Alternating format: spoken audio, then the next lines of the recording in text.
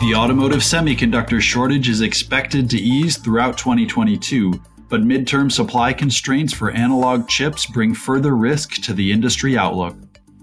Proprietary MCUs got all the attention in 2021, but the constraint has eased, both through heavy investment and with the trend towards fewer, more advanced chips.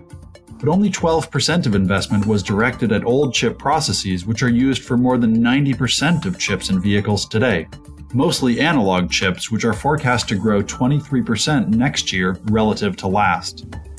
As a result, by late 2023, pressure is expected to build as analog chips will become the main constraint on light vehicle production.